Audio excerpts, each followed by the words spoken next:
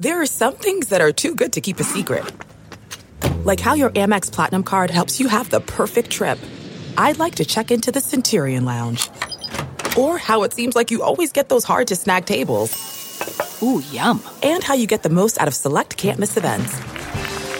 With access to the Centurion Lounge, Resi Priority Notified, and Amex card member benefits at select events, you'll have to share. That's the powerful backing of American Express. Terms apply. Learn more at americanexpress.com/withAmex. Hey.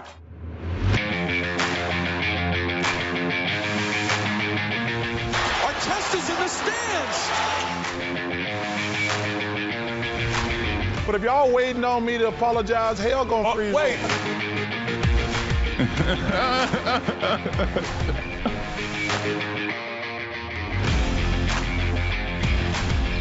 What is going on, everybody? Welcome to another edition of the Points in the Paint podcast, presented by Stadium, Stadium's #1 NBA podcast. You can find us on Twitter, you can find us on Facebook.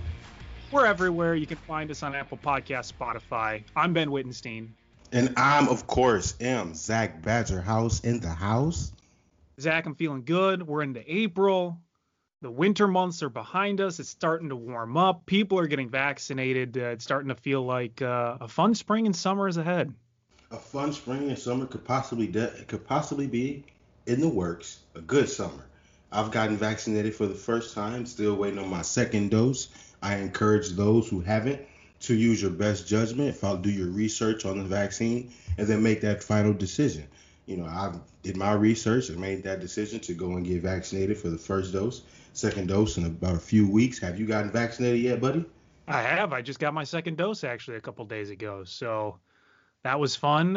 Got the side effects. Certainly felt a little sick the next day, but feeling great now. So it'll be nice to be able to go back into restaurants and bars, to be honest. Absolutely. Without a mask, for sure. We'll see what happens with that as the months kind of progress. Without question, I was at a bar this weekend, with a mask, felt comfortable, for the first time. I actually saw the Jalen Suggs shot live, and that whole thing transpired live with UCLA and Gonzaga. Oh, yeah.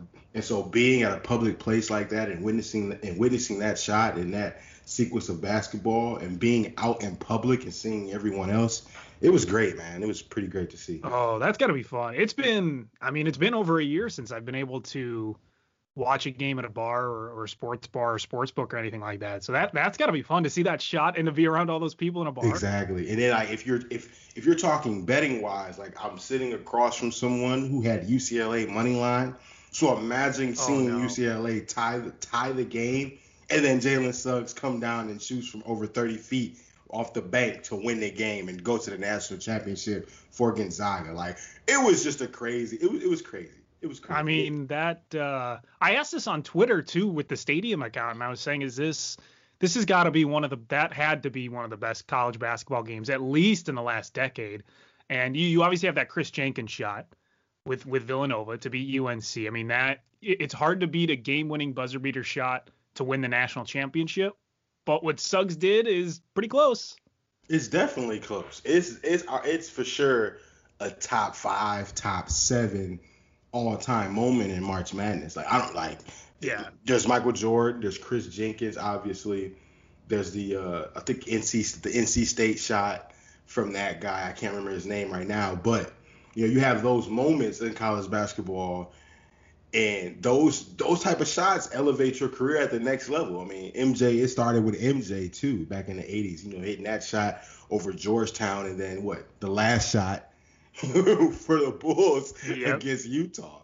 So yeah, that's quite the career that Jordan had. But yeah, you have the Christian Laettner shot, of course. You have Keith Smart for Indiana in '87 to beat Syracuse. There's those shots throughout the years, but that people remember. And I think that Jalen Suggs one is going to be up there that a lot of people remember. And I'll tell you, I am excited because we had Jeff Goodman on last year in 2020 to talk about the NBA draft. And I'm very excited to have him on this year when the draft gets closer because I want to hear him talk about Jalen Suggs, because I tweeted out about the Bulls that they need to do literally anything that they can to be able to get Jalen Suggs, because I think he is going to be a really good NBA player. Very good. That's going to be a player that we're definitely going to hear from Jeff.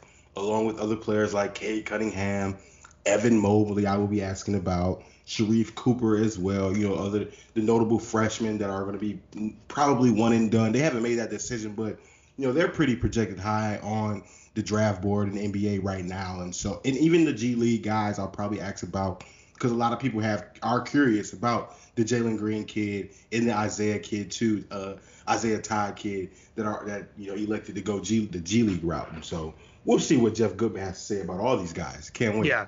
Our NBA draft episode, we haven't even planned it out, and we're still talking about it. So that's going to be a lot of fun.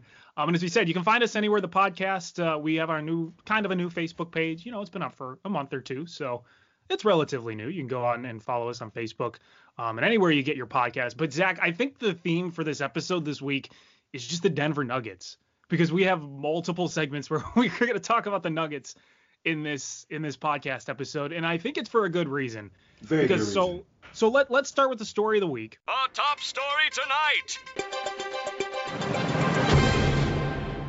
And the story of the week this week is, surprise, surprise, the Denver Nuggets and how well they have been playing since the trade deadline. And it's a big reason they're playing well. And the big reason is because of Aaron Gordon and their acquisition of Aaron Gordon at the trade deadline. They're 4-0 since getting Aaron Gordon. Their starting lineup has had a plus 30 net rating, I think, on average in those 4 games that they have had Aaron Gordon. And his chemistry with Nikola Jokic looks incredible. So, I mean, I don't want to say it too early, and this could have been our overreaction, but the Nuggets not only look dangerous, but they kind of look like a title contender at this point. They're definitely someone you have to consider as a title contender, the Denver Nuggets. The acquisition of Aaron Gordon has done wonders for them. And we'll see what teams do to adjust with Aaron Gordon now being on the Denver Nuggets, because that's new. That's something that teams haven't seen so far just yet. And like you said, they are 4-0 since Aaron Gordon has arrived in Denver. Man, listen, the stats are incredible by this man. And I'm not even talking about points, rebounds, assists, nothing like that. I'm talking about the stats that you sent me about how much time he has the ball during the possession. He hardly ever has the ball for that amount of time, but he's still relatively effective offensively. And why is that? Man, the cutting of Aaron Gordon is amazing. I saw a play in their last game, a few plays actually. Man, Aaron Gordon would trail. He would inbound the ball. He would trail. Jokic has the ball top of the key, and then Aaron Gordon would literally hesitate, stop at the top of the key, and then cut super fast down the lane, down the middle for a bounce pass, reverse dunk from Aaron Gordon. And to see that 4 games in, the future's bright for Denver. Yeah, and those stats, not to get super technical with the stats, but the Aaron Gordon in Orlando stats are, at least of right now, significantly worse than the stats that he has been putting up in Denver. If we're talking about, average dribbles per touch, he had about 3.5 dribbles per touch in Orlando. With Denver so far, it's 1.1 dribbles per touch. And you talked about the cutting and the space that he's using more often. He's getting the ball, he's going right to the rim, and he's basically already at the rim when he has that ball, when he's getting passes from Jokic. So he's doing a lot less work than he was in Orlando. Points per touch, 0.2 in Orlando. With Denver, it's 1.1. Denver scores over a point every time Aaron Gordon has touched the ball on average. I mean, that is night and day compared to what he was doing in Orlando. And he really just has come in. He's the perfect role for him. He doesn't need to be the main guy. He doesn't need to be the superstar, but he still has the ability to be a really strong number 3 for that team. And what's really most important, we sit here and talk about the offense of Aaron Gordon. Man, listen, the defense for Aaron Gordon is just as superb as of these 4 games so far for the Denver Nuggets with AG. It's so crazy, Ben. I'm watching the Clipper game versus the Nuggets, right? I'm sitting there and I'm watching Kawhi Leonard. He was struggling. I'm going to be honest. He probably had a decent game in terms of points, but he had to work. I'm not even going to lie to you. He literally had to work, Kawhi Leonard, against Aaron Gordon. Aaron Gordon made the claw really work offensively. I'm talking about he had to start over. You know how he gets his offense going with the between the leg crossover, tween. He get his little offense going. Man, it wasn't really working for him, so he had to kick it out, start over, and really had to, work against AG offensively. And that's kudos to Aaron Gordon and the Denver Nuggets, man. I'm telling you, they're gonna be pretty special. And then I gotta talk about my boy. And I'm gonna just pass it over to you. Gotta talk about MPJ. Yep. MPJ is definitely stepping up with the arrival of AG. Yeah, he's been really good. He's been really, really good, especially since mid-February. And we keep going back to MPJ, Zach, for some reason, because we talked about him to start the season about how he could be our most improved player, and he hasn't lived up to it. He had a rough start and everything, but now the past few games or few weeks, I should say, he's been great. He's been a really good player. And the stat that I saw that was wild from him, and by the way, I have to shout out Matt Moore from the Action Network for coming up with all of these stats for the Nuggets. He's a big Nuggets writer guy, so he's coming up with all these stats that he's tweeting out. But I think there was something about Michael Porter Jr. where he scored, it was like 16, 17 points in one game, and he took like 4 dribbles the entire game. Something like that. And it's just amazing how much more efficient he has gotten with the ball in his hands, where he's coming off screens and popping up for a shot, or he's getting the ball down low and he's able to go upright with it. So he's been putting himself in better positions, and the offense has flowed a lot better with him finding his spot to shoot it quickly too, which is his strength. You know what's funny, Ben? You say that catch and shoot, that actually kind of sealed the game in their last game against the Orlando Magic. He caught and shot a 3-point shot on a baseline to really put that game win in their last game against Orlando. And that was a game where the Denver Nuggets struggled early to start and came back, and I think they outscored the Orlando Magic like 68-34 in the second half. And a big kudos to MPJ, Michael Porter Jr., because he was huge in that, 20 points, 12 rebounds. And what's really important, I'm all good, because I've seen the offense of MPJ, and we talked about it. He can really light it up on the offensive side. But what's been vital as of late with MPJ is the help defense. He's finally starting to figure it out. And he's young, so that's what I expect. It's been fun to watch him develop, because you and I both know that he has the potential to be a really good NBA player. He has that body, right? He has, 6'8", 6'9". He's got the wingspan of about 7 feet. He's got the speed to be able to keep up with most offensive players in the league, and he's got the size to be able to cover a lot of ground. So he has the whole package to be able to fit that description of a really good NBA player, and he's just finally starting to figure it out. In the last 15 games, he's shooting 52% from 3. 52% from 3. So he's clearly finding himself, and I think the addition of Aaron Gordon, too, to the team is going to provide more space on the perimeter for people like Will Barton or people like Jamal Murray and people like MPJ to sit on the arc and get their open shots. When Aaron Gordon is diving in the lane, you have to deal with Jokic and Gordon down low. How do you, as a defense, try to figure that out and figure out the good spacing to defend this team? So just the addition of Aaron Gordon, I think, not only helps Jokic, but it's going to help Michael Porter Jr. a ton as this team goes into the playoffs. Absolutely. I definitely agree. And you know who talked about it after the last game? Will Barton. Will Barton said defensively, we all can get to our correct assignments now. There's not going to be any worries defensively in terms of assignments because of the addition of Aaron Gordon. Yeah. So this Nuggets team, I don't think I'm ready to officially say, that they are the favorite to win the title.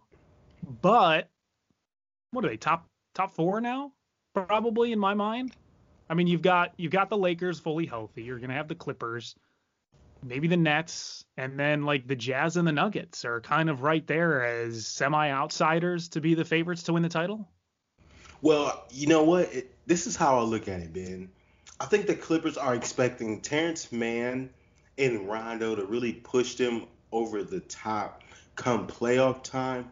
And remember, we talked about it last week. We were joking in regards to the Utah Jazz and how Doc Rivers said the teams to beat are the Lakers and the Clippers.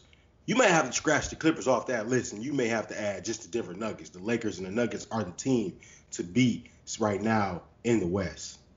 Yeah, I would agree with that, especially when fully healthy. But, we saw how good the Nuggets did last season, and we saw how well they played in the postseason in the bubble. So you add someone as dynamic as Aaron Gordon to that lineup.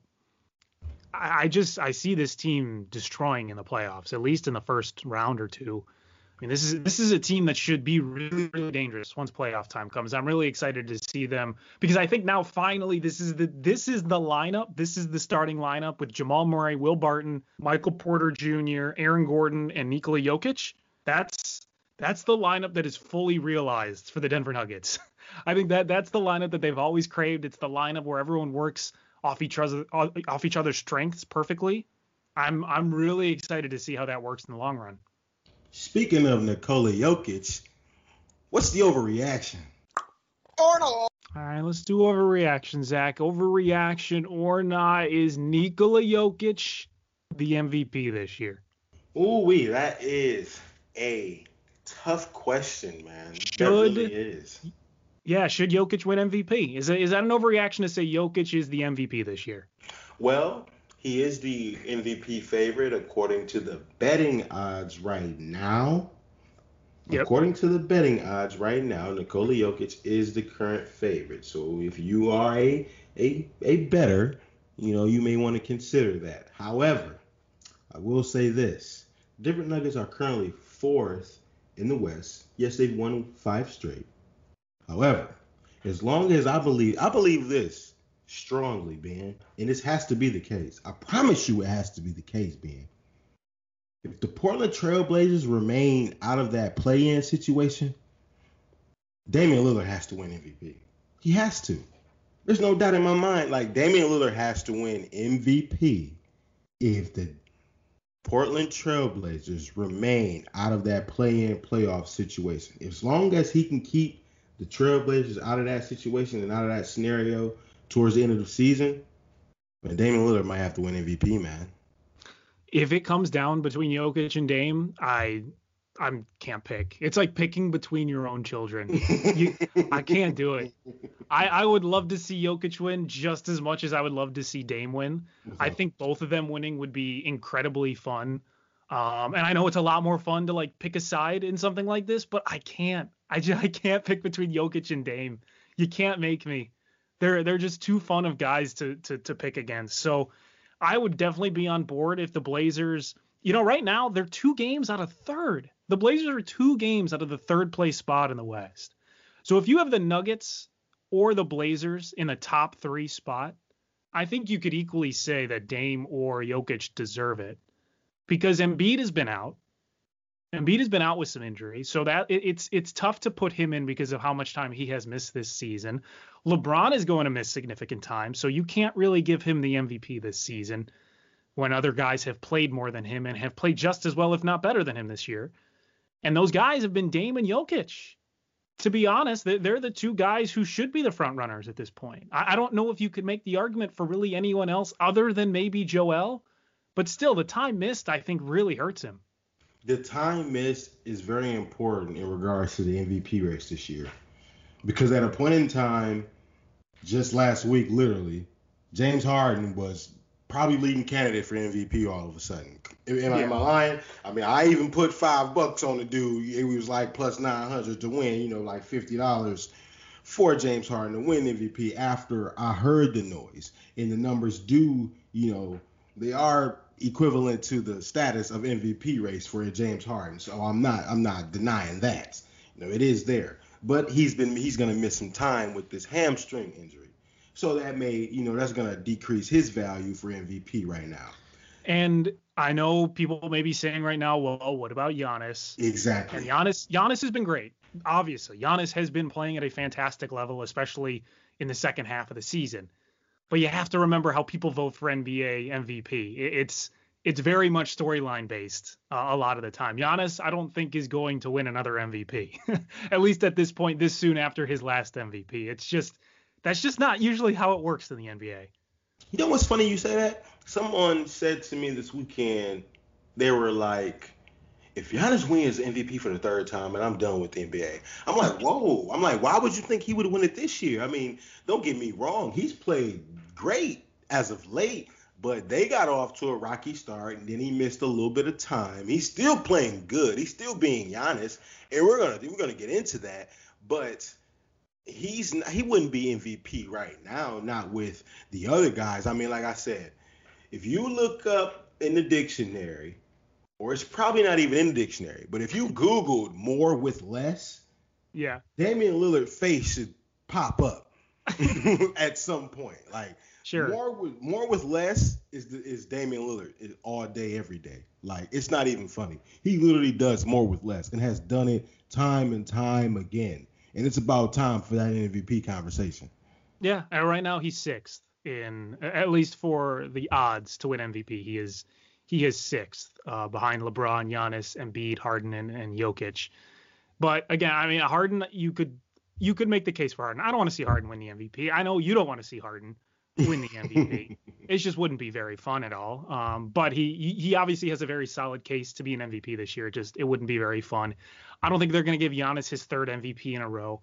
It's just usually does not work out that way. You have to have just this insane, amazing season to win 3 MVPs in a row. I don't think the voters are going to give him his third MVP in a row. Lillard would make a great story, and I think he deserves it. Jokic, I think, would also make a great story, and I think he deserves it. So in my mind, those are the top 2. Betting wise, it doesn't seem like they're the top 2, but there's a lot that can change in the next month and a half. So I hope Lillard and the Blazers make another step forward. I do think the Blazers need to start winning a bit more often and at least move into the top 5 for Lillard to be considered seriously by people to win the MVP. But Jokic and the Nuggets, as long as they're top 4 and maybe move into the top 3 spot, I think it's Jokic's to lose at this point. Like you said, top 5 for Dame, and then he definitely has to be considered. Right now, according to NBA.com, Dame is number 2 and Jokic is number 1. You want to check that out, NBA.com, for more details. But like I said, Dame right now, he's number 2 on that list for MVP ladder. And so that's pretty good. I like those chances. If NBA.com has my buddy, number 2 and Jokic is number 1, that's all right with me. And I think at this point too, Ben, when you really look at it, these guys haven't missed no significant time. I think Dame missed 1 game. I think we talked about that because off of back-to-back because he had just dropped like 40 plus and probably needed rest. But outside of that, I think because of injuries and these guys not missing time, both Jokic and Dame, I think those have to be the top 2 remaining for the MVP race. Yeah, I would agree. I mean, I think you have to factor in that a little bit, the durability of a player. If you're going to say they are the most valuable that season, the durability, I think, needs to be a pretty big factor. If the guy's not available because of a lot of injury, I mean, it sucks, but I don't know if you can be considered for most valuable at that point. But I mean, that's just my opinion. I don't know how the voters will deal with that. But it'd be nice. It'd be great to see Giannis. It'd be great to see Dame, one of them, win their first MVPs. But you want to try to make people some money, Zach? Let's try and make some people some money with Betting Corner.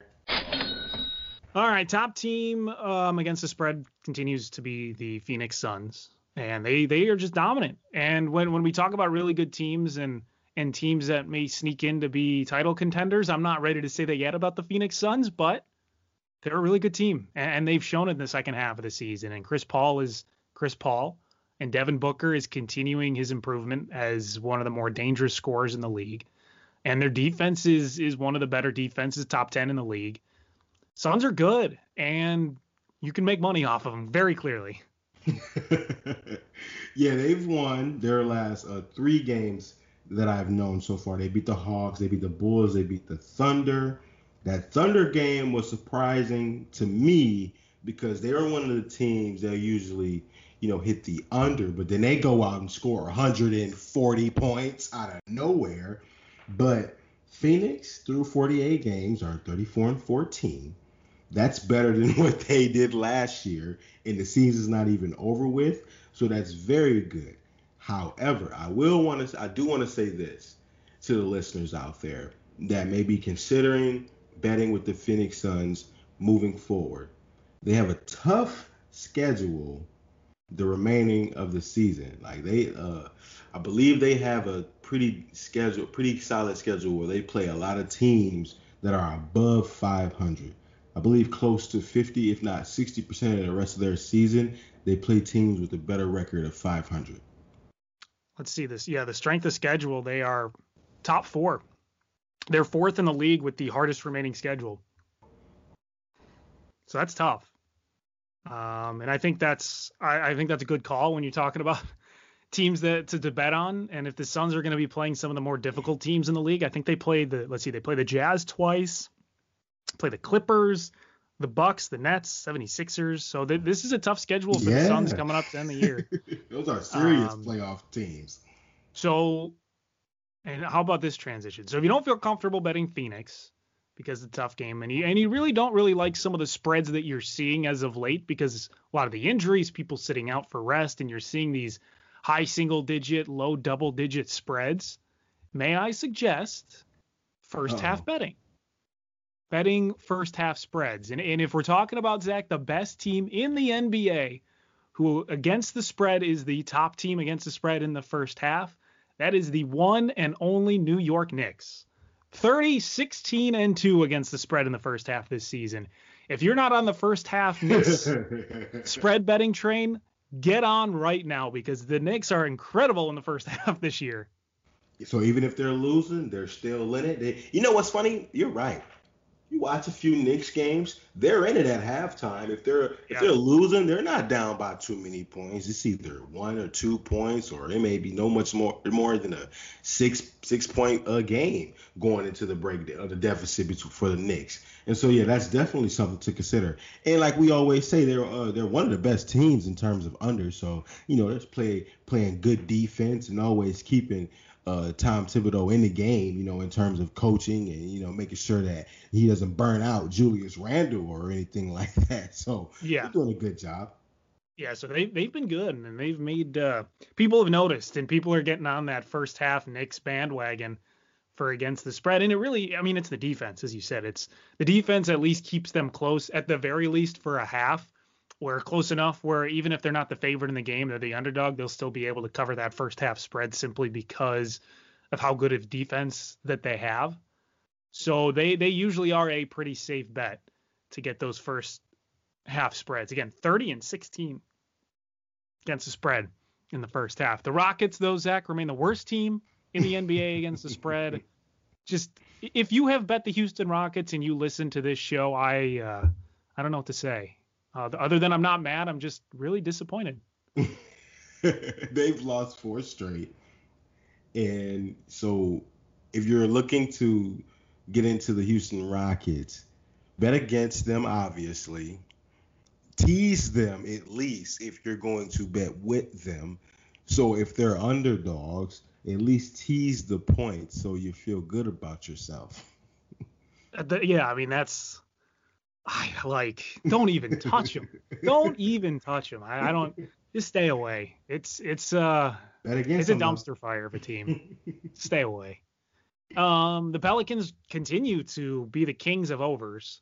Pelicans overs all season long, baby. They've been 33-16 for the over. So continue to hammer the Pelicans overs because they will continue to most likely make you money. And it's so crazy because Zion's been out, I think, 2 games so far. And Zoe came back and was tremendous, by the way. Go check out Lonzo Ball's last game highlights. He had 8 threes. He was phenomenal. He shot the ball with confidence, too, coming back from his injury. So I like to see that from Zoe. Zoe is going to be running that offense for the rest of the season. We'll see what happens in the off season. But for now, he looked good in his return. I was surprised to see the over still hit without Zion. But hey, when you got a guy shooting that well, like a boy like Lonzo Ball, it works wonders.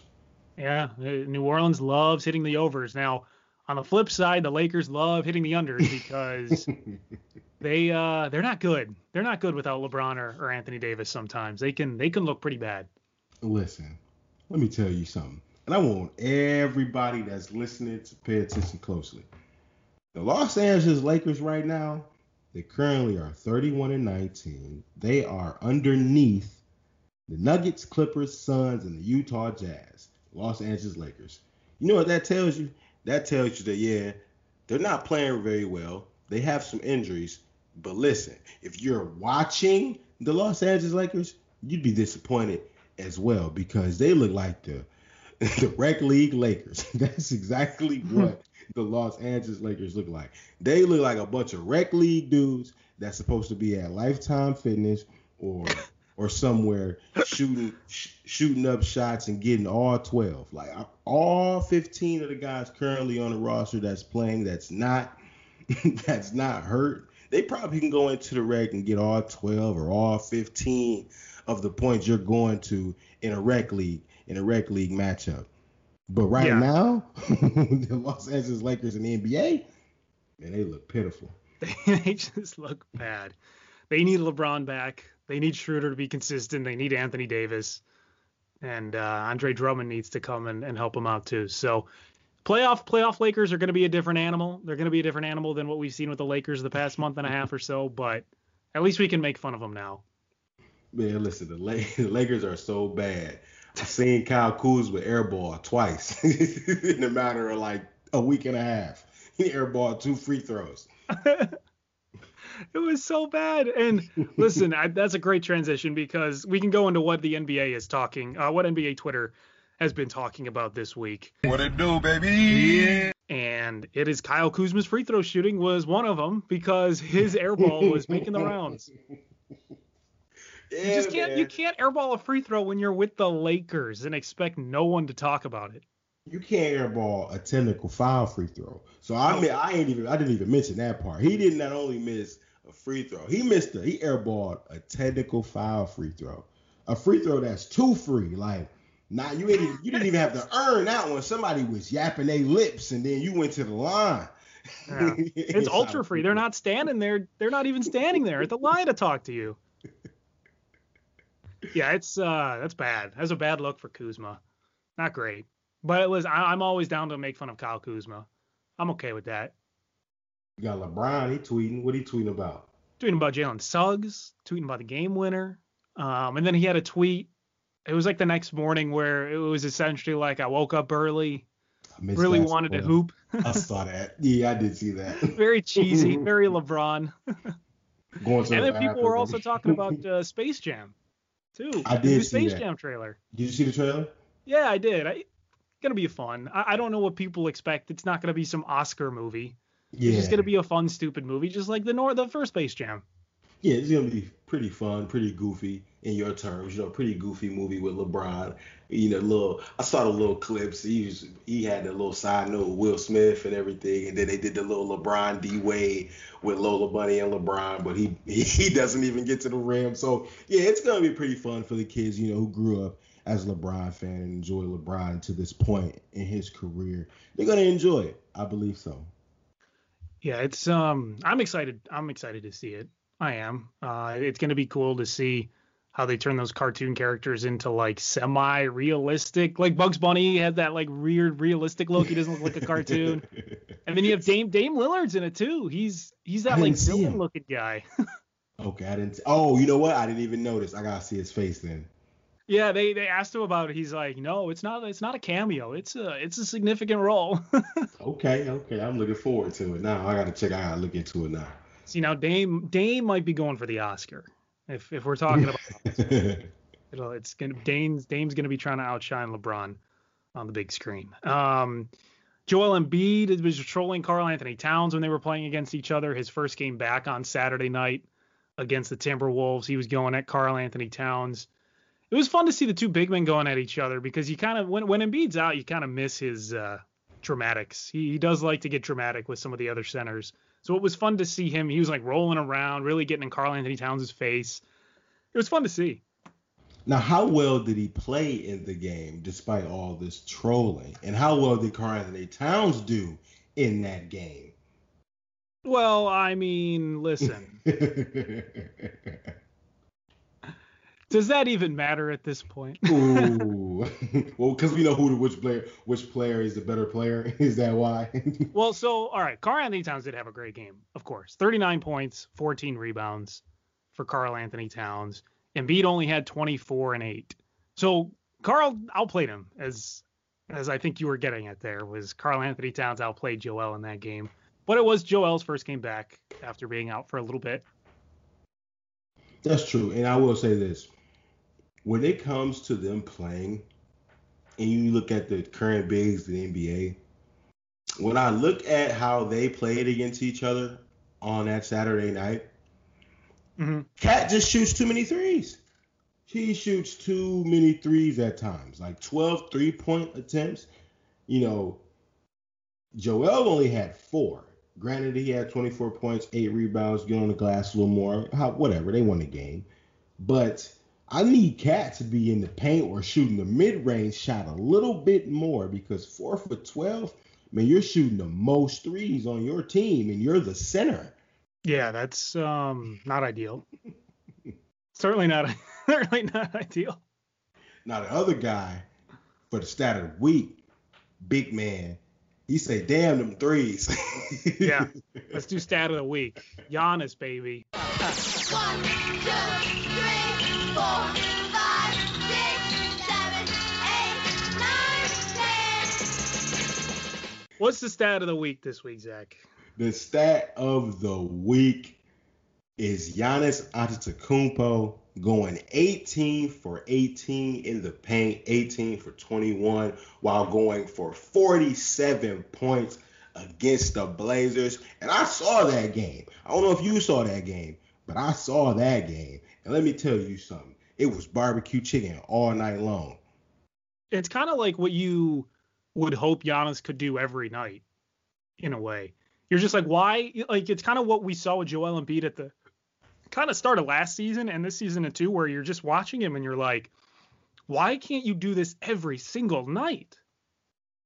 But I will say this, and to Giannis's defense, this is how I look at it. And it was really based on that last game. And I just was talking so much in all my friends, group chats, this and that about Giannis and how, man, he really that dude for real. Like, y'all really got to start putting respect on my man's name. Like, he really back-to-back MVP, and y'all want him to have a jumper and this and that and shoot off the dribble. And because he's 6'11", he all of a sudden supposed to have the same game as a Kevin Durant, because Kevin Durant can do it and Anthony Davis can do it. So why can't Giannis do it? Listen here. As long as Giannis can dominate the paint, and especially the way that I seen him dominate it one-on-one, like, you better bring some help. Greek Freak, you better bring some help. Transition, half court, no matter what, you got to bring some help. Because if you don't, it's lights out. I seen the Portland Trailblazers band really had a nerve to have Robert Covington one-on-one with Giannis in the paint. Man, that's barbecue chicken with some fries, however you want it. We can go get some dessert. However you want it, Ben. That's that type of meal we going to do, because Giannis putting the ball in the basket every time against a Robert Covington. I know we both love Dame and the Blazers, but I think we're men enough to admit that the Blazers defense is disgusting. Oh, it's bad. So yeah, for them to put Covington on Giannis one-on-one is one-on-one. Yeah, that's bad. That's bad. They're just they're not a team that you're going to get very good defense out of. And Giannis going 18 for 18, I think the Blazers and a few other teams were the only teams that he could have done that against. Probably the Bulls, to be honest, were one of those teams. No, y'all got Vucevic now. No, hold on. Well, now, yeah, with Vucevic now, it might be a little different. It'll be different. I've been disappointed with his defense, but that is a road we can go down later. But yeah, I think Giannis, he's someone who should be getting those type of baskets. Now, he shouldn't be getting disrespected by having Robert Covington go one-on-one with him every night, but he's big enough and athletic enough to get the ability to be able to do that almost every single night in the paint. 18 for 18, perfect in the paint. And then he was shooting the mid-range too. So it was like, oh, y'all sagging off, because Nurkic had a few plays on him too where it was like, oh, y'all sagging off. It don't matter. I can shoot this little midi too. I've been working on that too. And then what's also funny is that even at times when Nurkic was guarding him too, oh, you still sagging off? I'm still going to go to the rim. Like, I'm still going to the rim. It's still one-on-one. You got to bring someone else, fellas. If you don't bring someone else, Giannis is going to score. I want everyone to know that. If you don't bring someone else with Giannis, he's going to score. It doesn't even matter who it is. Any player, Rudy Gobert, Andre Drummond, Joel Embiid, Ben Simmons, whoever you want to put on Giannis. If it's one-on-one, it's barbecue chicken. I'm hungry. Are you hungry? It's making me hungry. I'm hungry for some chicken now, to be honest. I'm an aspiring vegan, and I'm studying talking about barbecue chicken. That's because that's just what it is, man. It's just like every time Giannis is in the paint, it's like it's lights out, man. And I seen that pretty. Did you see that pretty finger roll he had? No, when? Man, he had like a George Gervin Iceman finger roll against the Blazers on his road to 47 points, man. He just was cooking. Like, they couldn't do nothing with him. It's like, why are you trying to guard Giannis, 6'11", 250, one-on-one with Robert Covington? Y'all disrespectful. And he made that look too. He had came down the lane at one point in the game. Chris Middleton seen him cutting down the lane off the trail. He had a tomahawk slam, looked at the Blazers bench with disgust, like, really? This what y'all doing? Yeah. If he continues to play like that into the playoffs, I think we'll see a different Bucks team from last season. And Drew Holiday being on that team too helps him a ton. I think he's going to make such a big difference. He got paid for the Bucks, especially now that he's really finding his groove and he's finding his place in the offense and developing that chemistry. Bucks could be dangerous. People could sleep on them because of how in and out they've been this season and how we know that they fade away in the playoffs. They could be a dangerous team this season in the playoffs, at least in the East.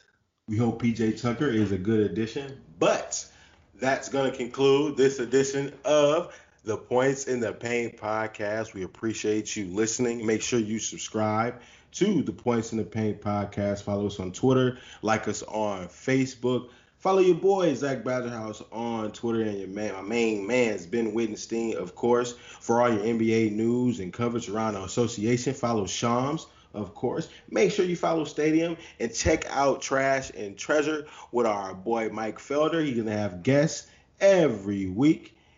And that's going to conclude this edition of Points in the Paint podcast presented by Stadium. You'll hear from us next week.